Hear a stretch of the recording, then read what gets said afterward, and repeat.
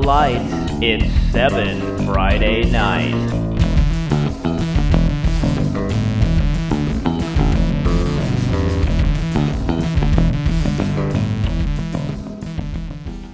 Welcome to what is essentially an emergency pod. We put this together on a Saturday to discuss the big game last night, the big result. The unthinkable happened. De La Salle has now officially lost to a Northern California team, or as I know some will point out very specifically, lost to somebody north of Clovis for the first time in 30 years. So I believe it was a 318 game unbeaten streak that ended last night in Mountain View to St. Francis. And it was a last-second victory for the Lancers as they scored on a touchdown pass with about 16 seconds left, and De La Salle's last-ditch efforts came up short.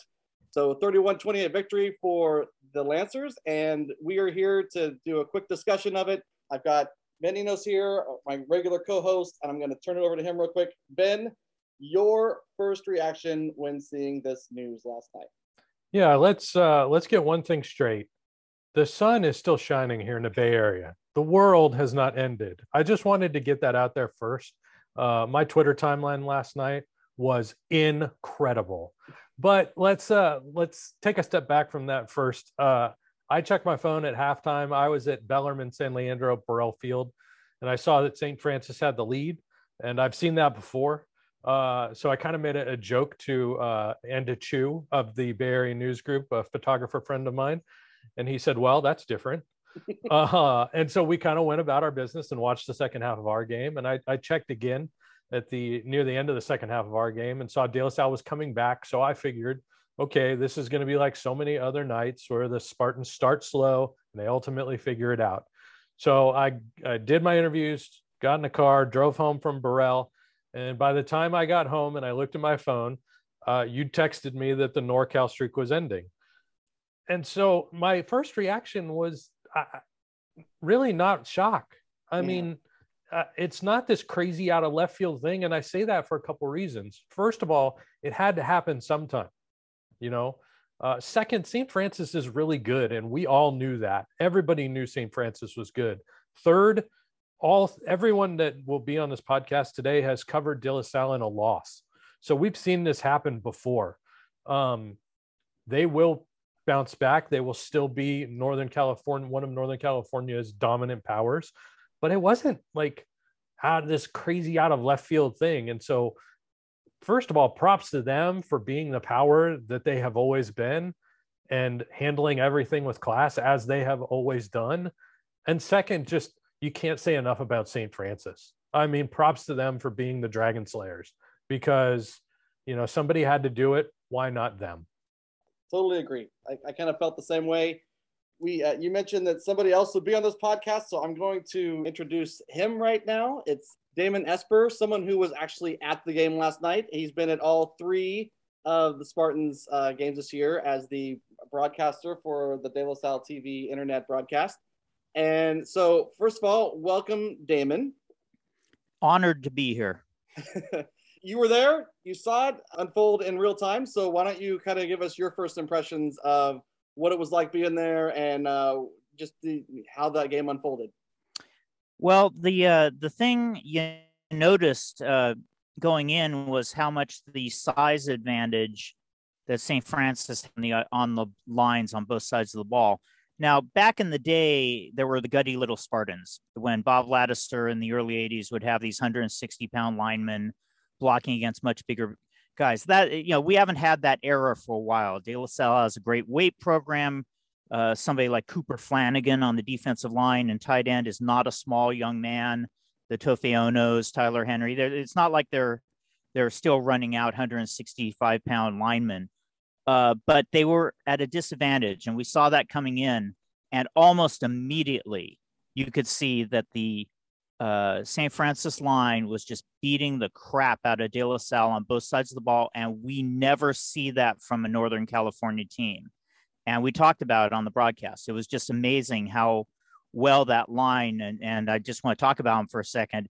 It's Michael Taliauli, Solomon Tupa, Alex Bobadilla, Daenerys DeRosa and Uluakinofo Taliuli were the starters across the line. And boy, they just played a great game. You expected De La Salle to adjust at halftime, and they did, and they played much better on the line in the second half, and that really helped on the offensive side, and the Veer got going. But just a fabulous job by St. Francis on the line, and that's really where it starts and ends. The atmosphere had to be electric, certainly down the stretch there, right? It looked, I saw it from photos that I saw and some of the videos that were posted, it looked like it was pretty packed house, especially considering all this going on. Yeah, the St. Francis side was fairly filled. There were a couple seats on the De La Salle side open, but they had a decent crowd too. They have their little rage cage students section, and all the smoke keeps coming up from them. And I found out after the game, as I and Pat the Stat were walking to my car, I gave Pat Sturgeson a ride home, and he and I smelled all this talcum powder and realized that's their smoke effect is talcum powder. It was a great atmosphere, and their crowd went nuts, obviously, and there was a lot of celebrating on the field, and nobody wanted to leave the field from that side. We did a long post game because we were talking about some of this stuff. Me and Pat O'Rourke on the De La Salle TV broadcast, and they were still we're packing up stuff, and everybody's just still out on the field, and which is exactly what you'd expect. It was a terrific atmosphere and a great win for St. Francis. I personally very much appreciate a good rage cage, so I'm in favor of that. I find it very appropriate as we kind of reflect on the fact that it was St. Francis that got the job done, that it's a West Catholic Athletic League team. And I say that because I think all three of us have seen early season scares for De La Salle against teams from that league.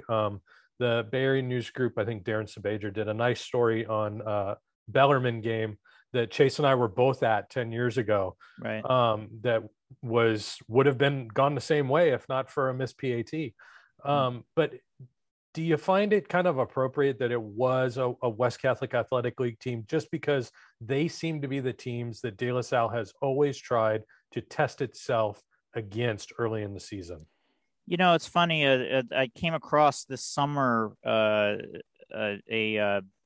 bulletin board, I guess, an internet bulletin board, where some WCAL fans were proclaiming how De La Salle would never have this streak if they played in the WCAL, which is a little bit preposterous. It has been 32 years since they lost to a WCAL team, and they have played them, not just one a year. Sometimes, there's many of them are still looking for their first win against the Spartans. So yes and no. I mean, the Bellarmine game, the other San Ramon Valley had a game a couple of years ago, maybe about 4 years ago, where they went for two late and played a great game and almost pulled it off. Pittsburgh, of course, the famous game in '93 where Bastianelli hit Gelderman late in the game with 48 seconds or something left to pull it out. They don't have a lot of truly close games to go down to the final minute, but I don't know that the Catholic League is any more or less I was going to say deserving. I don't think that's right what I mean, but more or less the school that would do it to break the Bay Area streak or the Northern California stuff than a Pittsburgh could have. We've all of us have heard, and this year is a year that we're hearing from Pittsburgh that, hey, this is the year we've got a great group of kids. So it could have been them. It could have been a lot of different, any of the East Bay Athletic League teams have had, Division I quarterbacks come through where you like, if they had pulled, Monte Vista had a couple of halfway decent close calls. Amador Valley had a couple of close calls, not in the lead changing hands twice in the last 2 minutes, close calls, but it could have been there's a lot of good teams up here. The difference, as we all know, is that Southern California, there's 6-7 teams every year that may be, on the level, and De La Salle is generally, so far ahead of everybody that, you can beat them, obviously, but you need to catch a break, and you need to do something well out there, and you need to have a weird game where there's fumbles on 4 consecutive offensive snaps, and De La Salle doesn't convert an onside kick that they recover, and all these things that happened in the game, a fumble going into the end zone in the fourth quarter that delayed De La Salle being able to take the lead. All these things happened last night, and you need those breaks in addition to being really good.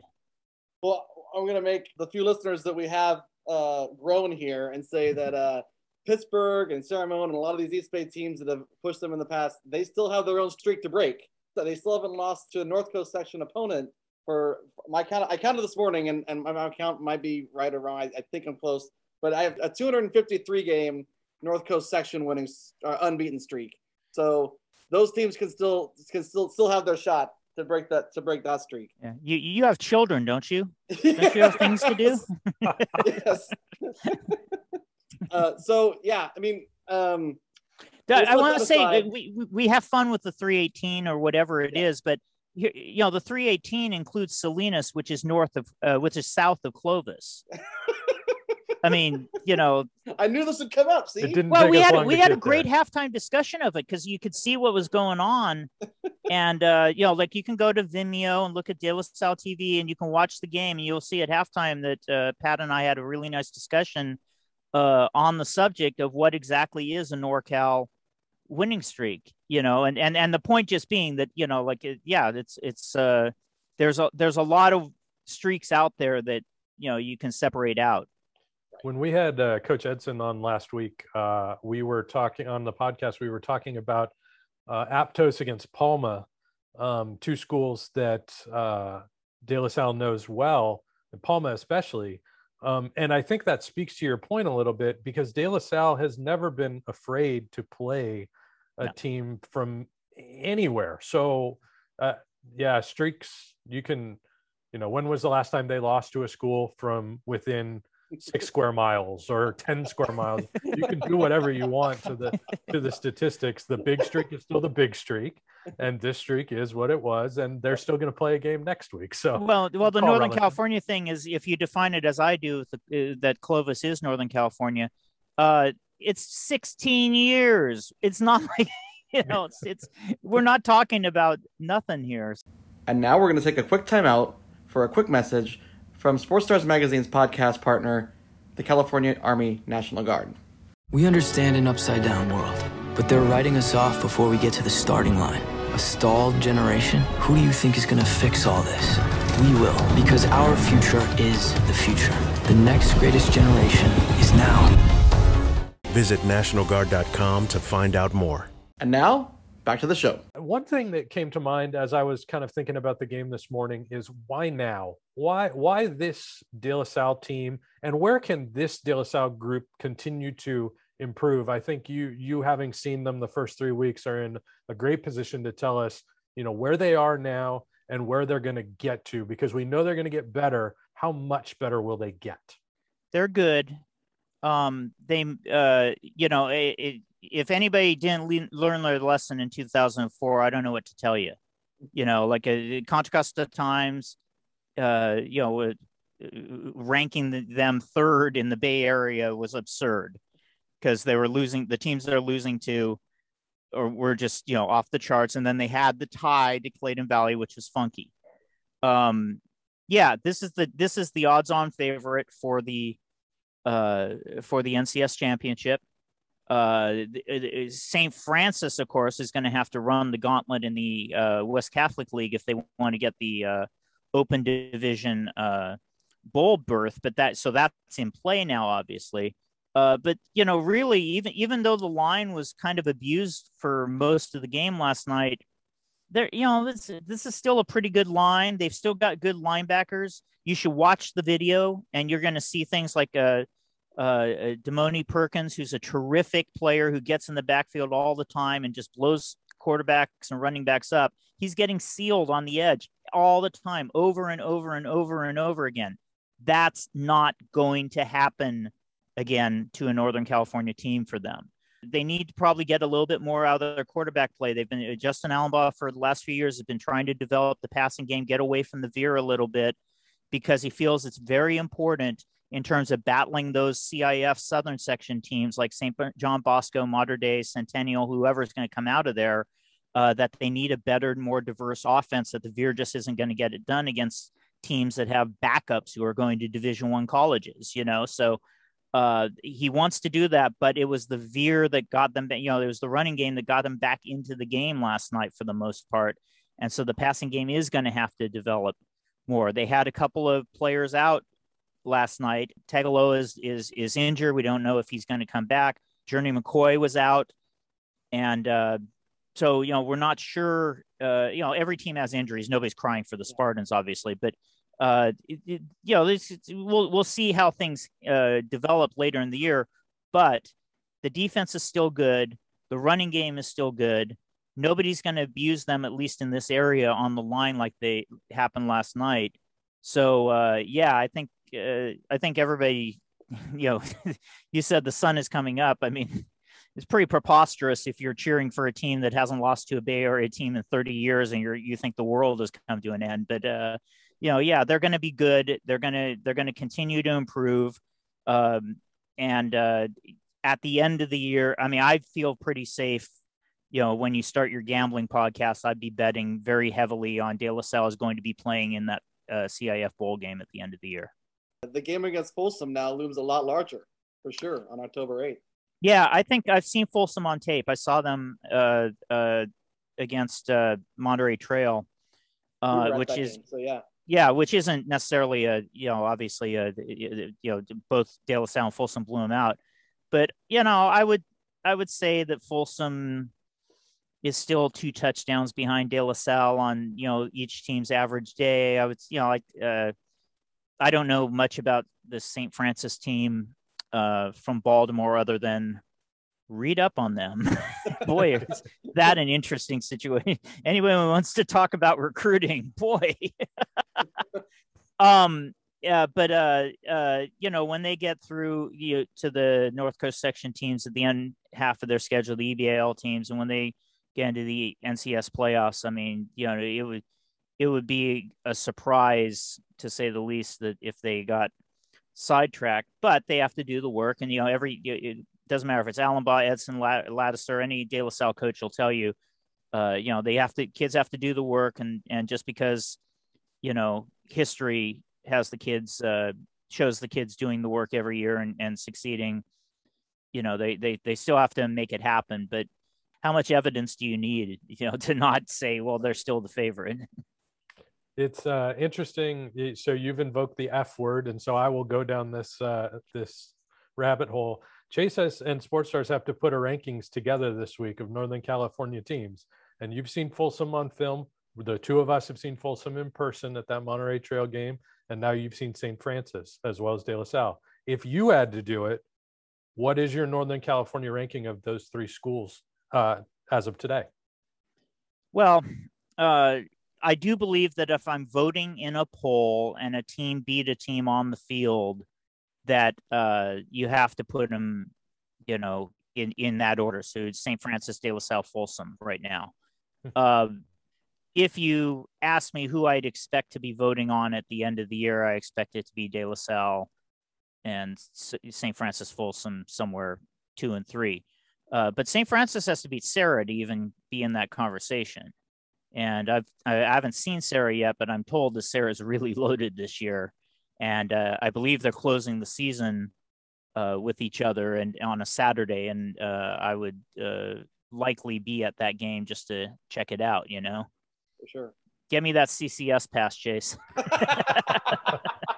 I got to get my own. Yeah, well,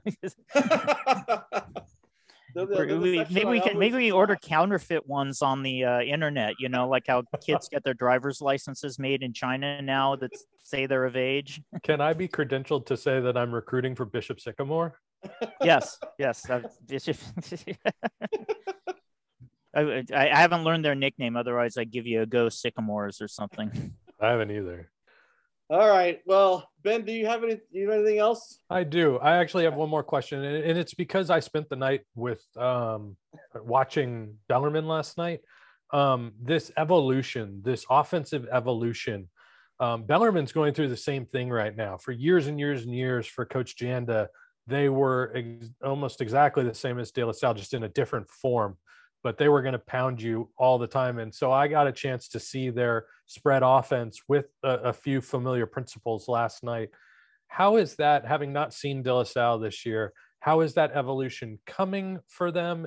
And you know, is last night a expected growing pain in that process as they try and move towards something a little bit different offensively? Yeah, it's an interesting question, because that this program, there's a lot of kind of things about this program that you learn as you hang around it.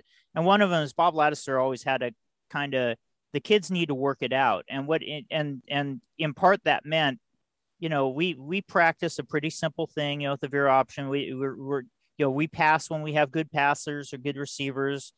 But you know, like ultimately it's about figuring it out. And if you apply that concept to the passing game, you would expect that they're going to just say, listen, Luke Derman has to figure it out. Zeke Berry has to figure it out. Bryant Meredith has to figure it out. Cooper Flanagan has to figure it out, et cetera, et cetera. And so we'll see. It's certainly, you're going to have situations when you take that attitude, and just to be clear, I'm in favor of that attitude, because that, you know, the point of this, as Ladouceur famously said, the game does not stand tall. And what that means is that the game is just mindless violence unless there's some purpose to it. And the purpose is to get the kids to learn how to figure things out. And, you know, like if you're going to go back to the veer to try and win football games instead of figure out the passing game, that kind of doesn't fall under that principle. So I expect them to continue to try and work on it. They had been working on it. I don't think it's any different than the last few years. You know, Dorian Hale was a terrific two-way athlete at quarterback. He could throw the ball and he could also run. And you could see them trying to work it out. You know, the passes would get missed sometimes or whatever, but they keep throwing it at a higher rate than they normally did in previous years. So you could see them working on trying to get there. Now, if you don't have, you know, Randy Moss on your roster or something, if you don't have a quarterback who's at that, you know, high level, there are limitations to that that you can do. But I think they're going to continue with the philosophy, because I think Justin's committed to it. You mentioned people going back to watch the game. Is the replay up yet? Yeah, it's up. If you go to Vimeo / De La Salle TV, all the archives for like something like 8 years or 7 years or something are up there. The games are broadcast through there every week. It's free. They may ask you to try and sign up for a paid package or whatever, but the games are actually free. So you just back out of that and watch it. And it's me and Pat O'Rourke. Pat play-by-play, me with the color. I'm the pretty boy on TV, and you know, it's fun. You know, we've been together doing this for a few years, and then even before Pat came in, I was kind of like their backup guy that I would come in for a couple of games. So I've had about 10 or 11 years now doing the broadcast, which has been a lot of fun. As you alluded to, I covered the school back in the 90s for a few years at the Times, and you know, it's been a lot of fun. And, you know, we're not NBC with 62 cameras or anything, but, you know, we got 2. You know, we got a graphic with a score bug.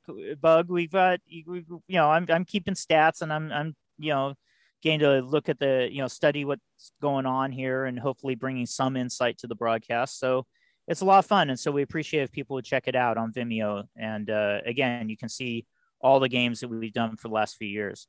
Can I throw a couple of notes in before we jump off here? Because I just want St. Francis won their second game against De La Salle. I tweeted this out last night, so I know Chase saw it. There's only a handful of Bay Area teams that have won twice against De La Salle. Most of them won their games against De La Salle pre-Ladouceur, which is 1979 when Bob took over. But yeah, the all-time wins are Moreau Catholic and Salesian each have 7. For a Bay Area team to get a second win against De La Salle is pretty impressive for St. Francis. Now 32 years in between, but you know. Yeah. You tweeted those notes out last night, and I tweeted back at you and asked about two games in particular, Harry Ellis High School, which no longer exists in Richmond. The reason I did that was because my dad was head coach of Harry Ellis in the early 80s. While they didn't beat De La Salle in the early 80s, he always told me that they continued to play De La Salle. That was a common matchup. He would tell me about those games early in the lad years. So I'm gonna look it up now to see how many times they played, because I got my spreadsheet with all that stuff. But they won the 2 straight in the in 77, 78. And it's funny because Pleasant Hill High School, also no longer in existence, had a couple of wins against De La Salle. My favorite, and we're talking, when we're talking about scheduling, De La Salle's afraid to schedule Mount Diablo because Mount Diablo is 2-0 against them. Bring on the Red Devils. Bring on the Red Devils. You also mentioned in those notes that you thought that the 24-7 deficit last night might have been the biggest one in a long time. Did you ever end up double checking that? Yeah, I'm gonna have. I've got. Hi, I'm a dork. I spent well over 100 hours in various libraries in Walnut Creek, Livermore, Pinole. I have PDFs basically off of the microfiche of all these box scores, and I've been churning through them, trying to get historical statistics and stuff like that, all the way through the Ed Hall years and all that. And so I have all these box scores, and I'm going to have to go through them with a fine tooth comb. But I believe that it is the largest deficit De La Salle has had to a Bay Area team since Salesian beat De La Salle 32-0 back in 1979. That's Laddister's first year and the worst loss post 79. There was a game against Napa in 1989 where they fell behind 21-7 in the first quarter, and then came back, as Chase was talking about earlier. Like this is the standard thing. We've all seen them play right. poorly for a half or a quarter, and then the onslaught comes. And so they had a game against Napa in 89, and that 89 was a funky year. They lost to St. Francis that year, and they lost to El Cerrito that year. So they had kind of a little bit of a funky season that year, but then of course won the NCS as they always do. Did you know this is the 40th anniversary of the last time they did not make the playoffs? 1981 is the last time they did not make the NCS playoffs. Wow. Well, I don't think that streak is really in jeopardy. No. I'm just going to go out on a really big limb. That would be the 10,000 to 1 shot. All right. Well, with that, we will definitely bid you adieu. Damon, thank you so much for joining us and dropping all that Spartan knowledge. We knew you'd be the right guy to have today for sure. Well, I appreciate it. Obviously, enjoy what you guys are doing, and really happy to come on anytime you need me. So thanks for inviting me. And that wraps up our emergency episode of 7 Friday Night. We once again will thank Damon Esper for joining the program. And the show is now on several platforms, including Spotify, Apple Podcasts, Google Podcasts, Breaker, Pocket Casts, and Radio Public. If you listen to shows on any of those platforms, search for 7 Friday Night, the number 7 Friday Night, and please rate and subscribe. We build 7 Friday Night using Anchor, and you can leave us a voice message by going to anchor.fm/7 Friday Night, the number 7 again. Each of our episodes also get their own dedicated page on Sports Stars Magazine's web home of sportstarsmag.com.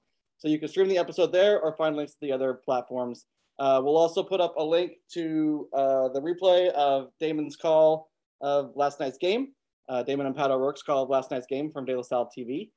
So you can find that there. And our cover art was designed by me using a photo by the late, great Norbert van der Groben. Our killer theme music was written and performed by Dustin Phillips, who's my brother-in-law. Shout out to him. That'll be pretty much do it. Thanks for joining us, and we will see you with our regular Week 5 episode coming up on Wednesday.